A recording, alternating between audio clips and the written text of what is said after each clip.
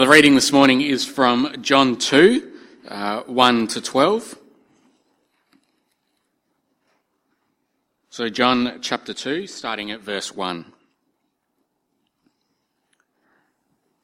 On the third day there was a wedding at Cana in Galilee, and the mother of Jesus was there. Jesus also was invited to the wedding with his disciples. When the wine ran out, the mother of Jesus said to him, "They have no wine." And Jesus said to her, "Woman, what does this have to do with me? My hour has not yet come." His mother said to the servants, "Do whatever he tells you." Now there were 6 stone jars there for the Jewish rites of purification, each holding 20 or 30 gallons. Jesus said to the servants, "Fill the jars up with water." And they filled them up to the brim. And he said to them, "Now draw some out and take it to the master of the feast." So they took it. When the master of the feast tasted the water, now become wine, and did not know where it came from, though the servants who had drawn the water knew, the master of the feast called the bridegroom and said to him, "Everyone serves the good wine first, and when people have drunk freely, then the poor wine. But you have kept the good wine until now." This is the first of his signs Jesus did at Cana in Galilee, and manifested his glory, and his disciples believed in him. After this he went to Capernaum with his mother and his brothers and his disciples, and they stayed there for a few days. Thanks, Caleb. Probably really helpful to keep your Bible open there at John chapter 2. This morning we are starting a new short little series. It's going to go for the next 4 weeks. And we are going to be looking at some of the miracles that Jesus performs in the Gospels, in Matthew, Mark, and Luke, and in John. Why this series? Why now? Well, I think we are, as a church, we are praying for a miracle at the moment. We're praying for a miracle in John's life. And so over the next few weeks, we want to think about the miracles that Jesus did, why he did them, and what we can think about miracles for today.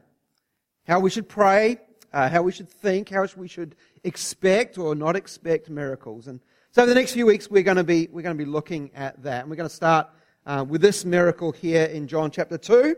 If you want an outline of this morning, there's some very brief outlines. They are available on the welcome desk. At the bottom, we have what is called a coffee question. That might mean a discussion starter for after the service. We have a cup of tea, cup of coffee, and we're chatting to each other. Maybe we want to talk about the sermon, and that's a discussion starter. Kids, there is a kid sheet, as always, with a bit of an outline of today's message, and the passage is on the back as well for you to be able to follow along. Let's pray as we get stuck in. Heavenly Father, we do thank you that we get this time now to consider your word, to consider the work of Jesus, what he did on earth in his earthly ministry, and what he might still be doing today. And Lord God, we pray this morning that you would use your word, not just in our minds, but in our lives, in our hearts. Lord, that you would use it to shape us, to encourage us, to strengthen us, Lord God, to increase our trust in you. We pray, Lord, for the work of your Holy Spirit, and we pray this in Jesus' name. Amen. Now, I wonder if you have ever seen a clip of a wedding fail. If you used to watch that old show, Australia's Funniest Home Videos, this was like a weekly occurrence on there, wasn't it? This was montage of wedding fail videos. Things like brides falling over on the way down the aisle, grooms fainting at an inopportune moment in front of their families and friends, people dancing in high heels, people dancing in high heels too close to a wedding cake, or things like that. They're quite funny, aren't they? So there's all these clips of people stuffing up, failing at a wedding, wondering how badly that wedding was ruined. Personally, I've done a few weddings in my time. I've been to a number, done a couple, and I have seen a few wedding fails. They usually involve weddings that are done outside or involve children or favourite pets. And so if you want the first point of application for this morning's sermon, it's this. If you want to reduce the chances of a wedding fail, don't go outside, don't have children, and don't involve your favourite pet. And don't dance near the wedding cake in high heels, probably as well. Today, though, we have a wedding fail from the Bible, and quite a different one. It was not a wedding fail that was caught on camera, and it was no laughing matter. It was a wedding fail that had the potential for great loss of face for those involved, for the bride, for the groom, and particularly for their families. But this wedding fail is quite different, and this wedding is quite unique. It's one of the few weddings that we actually have recorded for us in the Bible, and it's unique because it is a wedding where Jesus is in attendance. As I said this morning, we're starting this new series looking at some of the miracles that Jesus performed on earth through the Gospels, through Matthew, Mark, Luke, and John, and we're actually going to take a miracle from each of those Gospels. Today we start with this one. Why this one? Well, John tells us that this is the first miracle of Jesus in Cana. It's the first one that he does, but it's also a great introduction to miracles. Because it tells us a lot about the miracles that Jesus did, why he did them, what it says about him and his work and his mission, and it says something about the work that he is still doing in our lives, in the church, and in the world today. So let's jump in. Now, all weddings are pretty special occasions, aren't they?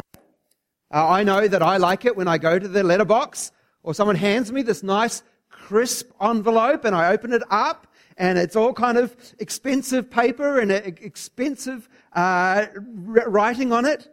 And there inside is an invite to a wedding and a wedding reception.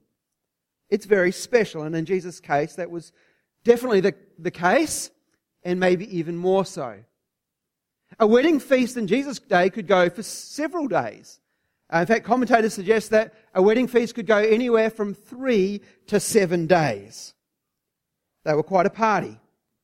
There was large extended family there. Neighbours were there. The village was there. It was a time of great celebration.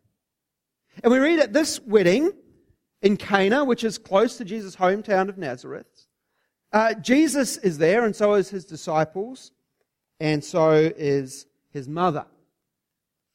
But at this wedding, we also read that something goes horribly wrong. There is quite the wedding fail. They run out of wine. Now, I'm going to address a little question that we have about this passage here straight off the bat, and then we're done with it. They don't run out of grape juice. Maybe they did, but we're not told that. They run out of wine. But having said that, this isn't telling us whether we should drink wine or not drink wine. Those who want to argue the drink or don't drink wine argument need to probably look somewhere else. But at this wedding, they drank wine. Doesn't tell us they got drunk on wine, and they ran out of it.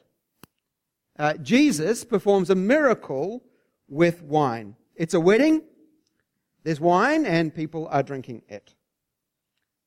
But running out of wine is an issue. It's an issue here.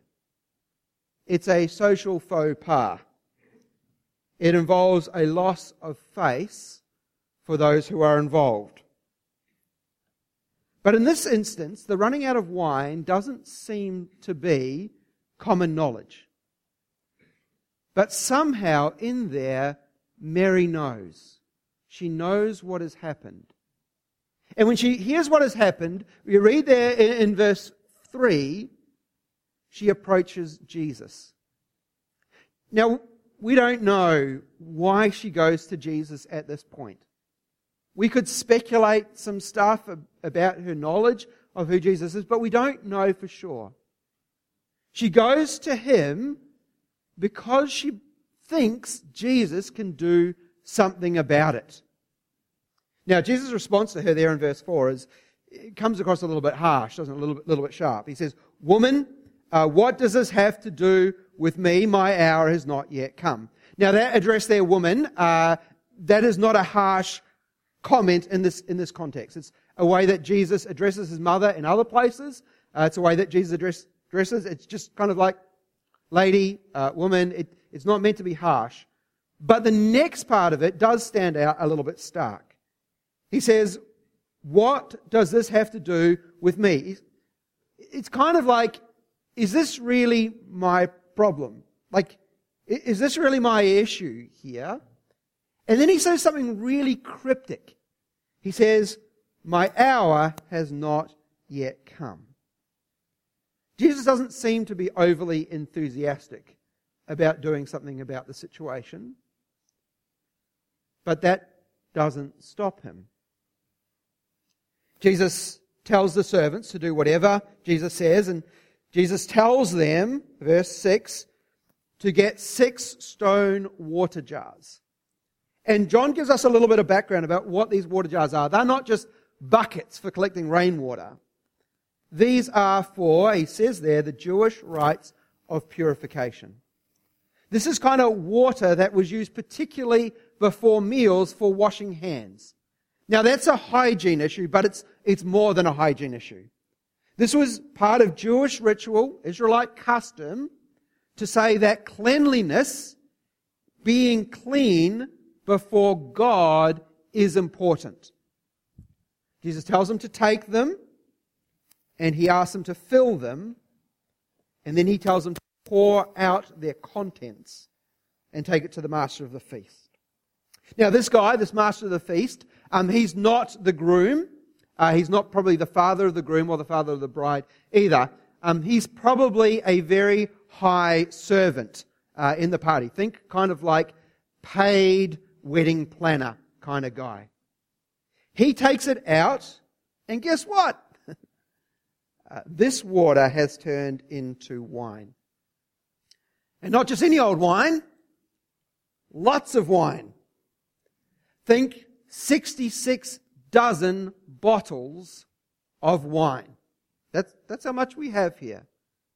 And not just ordinary wine, but really, really good wine. Well, the master of the feast, he goes off then to the groom, we read, and he sort of says, what are you doing here? This is the best stuff. You normally serve this up first. You set a good impression with all your guests, and when the palates aren't so, fussy anymore, then you serve them up the $4.99 Aldi bottles of wine that you've got out the back. He says, what are you doing here? You see what's happened here? Jesus has provided at a wedding. He's provided generously. He's provided kindly. And he's provided powerfully at this wedding. He's stopped a wedding fail. He's stopped a loss of face for the bride and the groom and their families. Now, we're all waiting to get to verse 11. I'm waiting to get to verse 11. It's a big verse. And all the biblically astute are saying, you missed something. I missed several somethings as we were going through. But I want to stop here for a moment. Because as I was looking at this week, I realized that I've missed something here before. And I've preached from this before, not here, but in other places. And I've missed something when I've preached this before. Jesus does a miracle. I know, it's obvious, isn't it? But Jesus does a miracle at a wedding. He generously, kindly, and powerfully intervenes in this wedding for these people. He doesn't seem to do anything special for that miracle. He doesn't lay hands on the water jars. He doesn't pray, as far as we know. He doesn't sort of use it as this big teaching moment for his disciples. Hey, here, watch this. He simply, quietly performs this miracle for people who probably never knew it happened. As far as we know, this doesn't become public knowledge. Now, one of the things... Oh, sorry.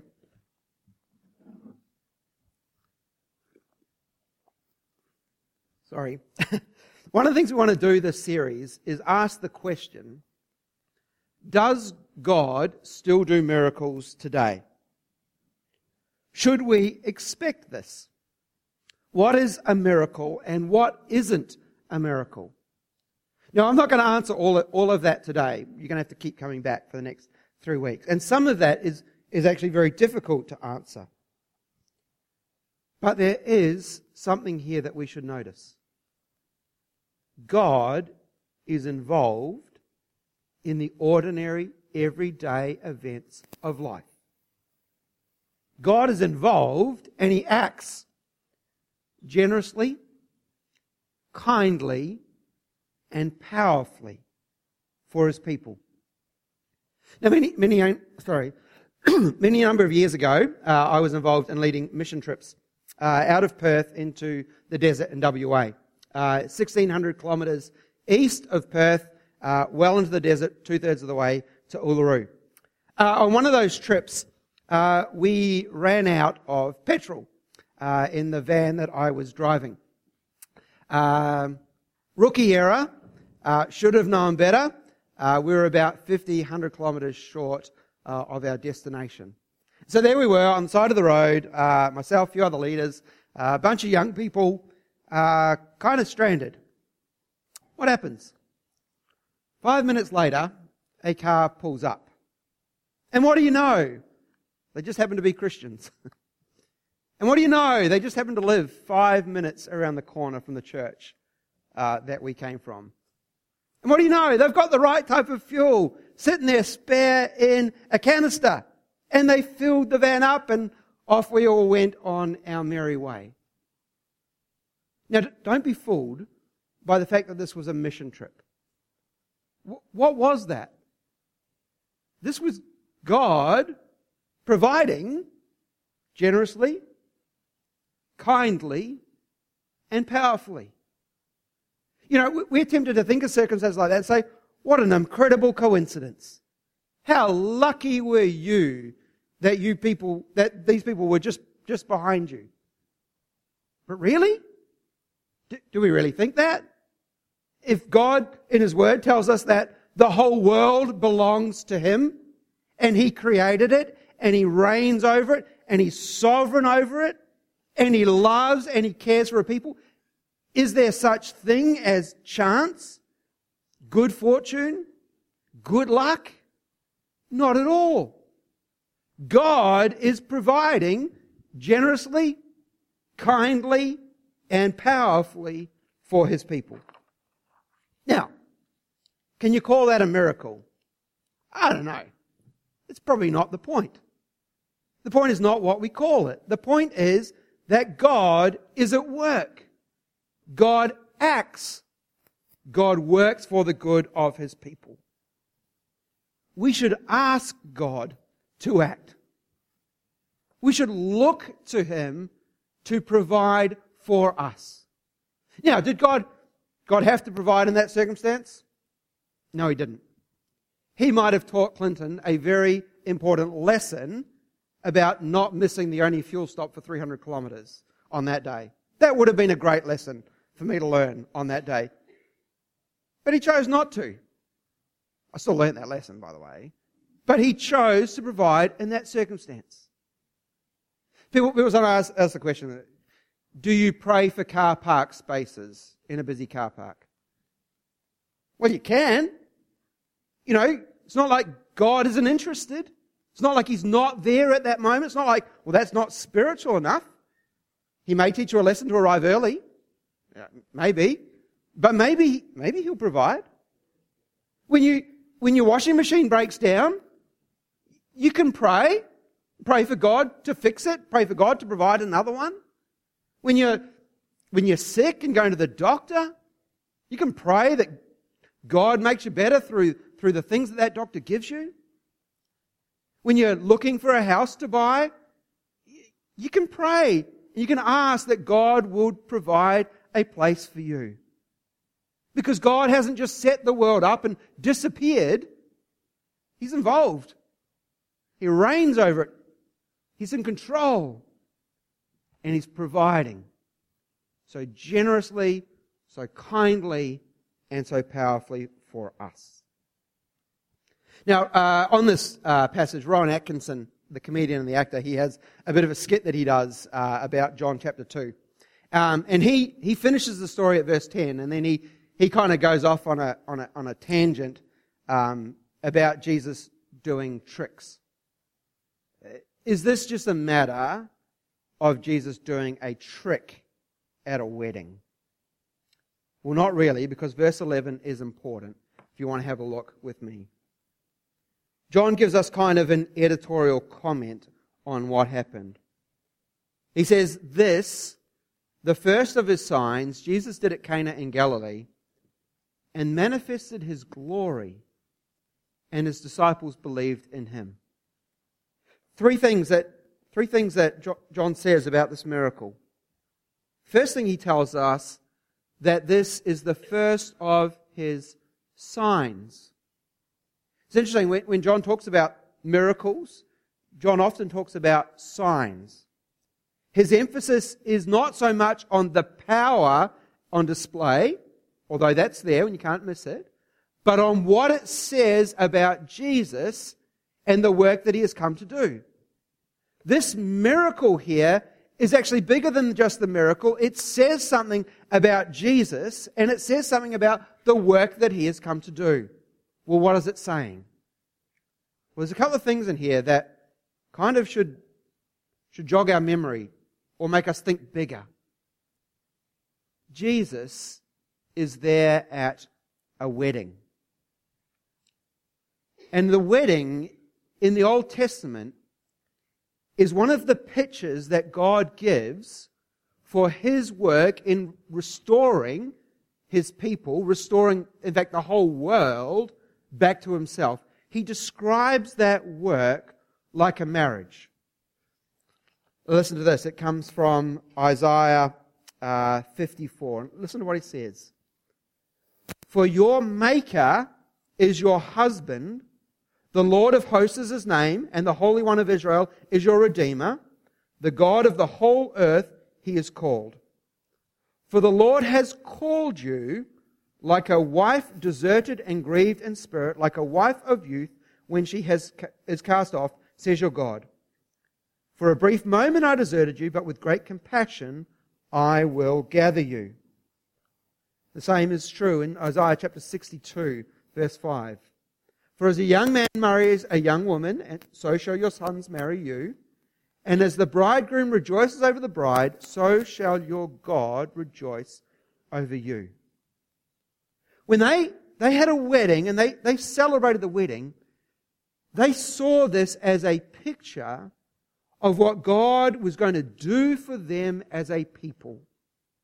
He, like a groom, was going to gather his bride to Him and be united to His people once and for all. But what happens at this wedding? It all goes horribly wrong when they run out of wine. Now again, wine is another one of these great pictures from the Old Testament. A picture of God's provision and His abundance. God providing wonderfully in restoring His people. Listen to this. It also comes from Isaiah chapter 25, starting at verse 6. On this mountain, this is talking about God restoring His people, the Lord of hosts will make for all peoples a feast of rich food, a feast of well-aged wine, of rich food full of marrow, of aged wine well refined. Good, abundant, quality wine was a sign or a symbol or a picture of God pouring out His blessing on His people. And in Joel chapter 1 and 2, when there's judgment, it's described as the wine drying up and the vines drying up. You see, what happens at this wedding is awful for the people involved, but it's actually a sign of a much greater problem. Not just that there are wedding fails, but there are fails all over the place. That humanity is a fail. That people who should be in relationship with God are far and distant from Him. The reality is that our world and our lives are one big fail. We live in a world full of injustice and oppression and hurt. We live in a world where people we know and love get cancer, where people are pulled apart in marriages, in families, in friendships. A world where there is abundant misery and suffering. We have lives that never seem to quite get it right. And for all the facade and the bravado that we put on, we all live with this deep-seated fear that our lives are an absolute mess and disaster zone. As a wedding runs out of wine, we're reminded why that is the case. Because we live in a world and have lives that are under the curse of sin, that have been rebellious against the God who created us, and have been suffering for that ever since Adam and Eve. But it's not that God is distant and doesn't care. Into this steps Jesus. And what does He do? He takes these stone jars, and what are they used for? Cleansing, purifying. And what does He do with them? He fills them to the brim with a symbol of the goodness and abundance and the blessing of God. And He generously and He kindly and He powerfully gives that to ruined, destroyed lives and humanity. What is the sign that John is talking about? It's the sign that in Jesus, God has come to do something. He has come to restore a broken world back to Himself. He's come to restore lives to Himself. And He's come to do that in Christ. He's come to do that in His very own Son. Now, the second thing that John tells us about this miracle is that in doing this, it says that in verse 11, He manifested His glory. Another word for manifested is He revealed His glory. He showed His character. He showed who He is and what He is like. Earlier in the book of John, in chapter 1 verse 14, talking about Jesus, says, "And the Word became flesh and dwelt among us, and we have seen His glory, the glory of the only Son from the Father, full of grace and truth." What has Jesus done in this miracle? He has revealed that He has come from the Father. He has the Father's glory, and He has come in grace and truth. This is not some itinerant magician or miracle worker. This is God Himself, who has come to pour out abundance and blessing through restoration on this world and on His people. He has come to display the glory of the Father, and in displaying that glory, to draw people to Himself. Jesus says here, we looked at that before, we kind of glanced over it, that His time had not yet come. His hour had not yet come. Did you notice what we read in Matthew 26 earlier today? That He said His time had come. He says the same thing in John. His time had come. And it had come as He went to the cross, as He revealed the glory of the Father through the path of suffering and death. The very path that would lead to life and blessing for His people. The path of punishment. The path of taking sin and taking punishment, so that those who belong to Him could be forgiven. We live in a world that has gone horribly wrong. It's funny to watch on Funniest Home Videos, but it's not funny to look around at the mess. But into this, our Saviour Jesus has stepped, the Son of God, and He's come to restore and to bring hope, to pour out the blessing of God. Maybe you're here today and you feel that very keenly in your own life. You feel that very personally, the mess that we're in. You look at your life and you realize there is so much that is harmful and hurtful and broken. We all have that. You're not alone. You're not unique. Christians aren't people who have somehow done it better, made less of a mess of their lives. Christians are people who have found their hope and their healing and their restoration in the Saviour Jesus. They found grace and truth, a new restored relationship with God. Not because they deserved it or earned it, but because God in Christ provided generously and kindly and powerfully.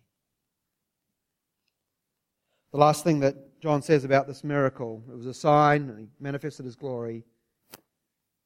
And He tells us that His disciples believed in Him. His disciples put their trust, their hope in Him. They found in Him one who was the answer to the destruction of this world and the destruction of our lives. And ever since then, people have been believing, putting their hope, putting their trust in this Jesus. Yes, He performs miracles and He does wonders. But in Him we find life, forgiveness, and restoration. In Him we find peace, the new kingdom of God coming into this world, reigning and ruling, drawing all of creation to Himself. Let's pray to Him now, shall we? Lord God, we thank You. We thank You that You didn't abandon Your creation when we rebelled from You. But thank You, right from that moment, You had a plan to restore.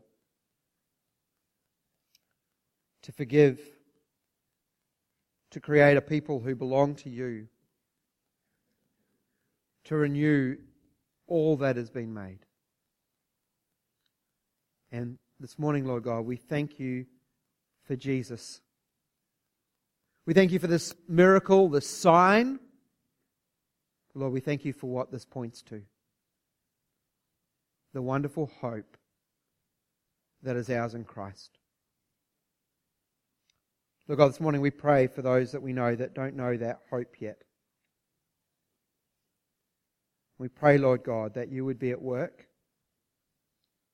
and that people would know in Jesus forgiveness and peace, a new start and a new relationship with you.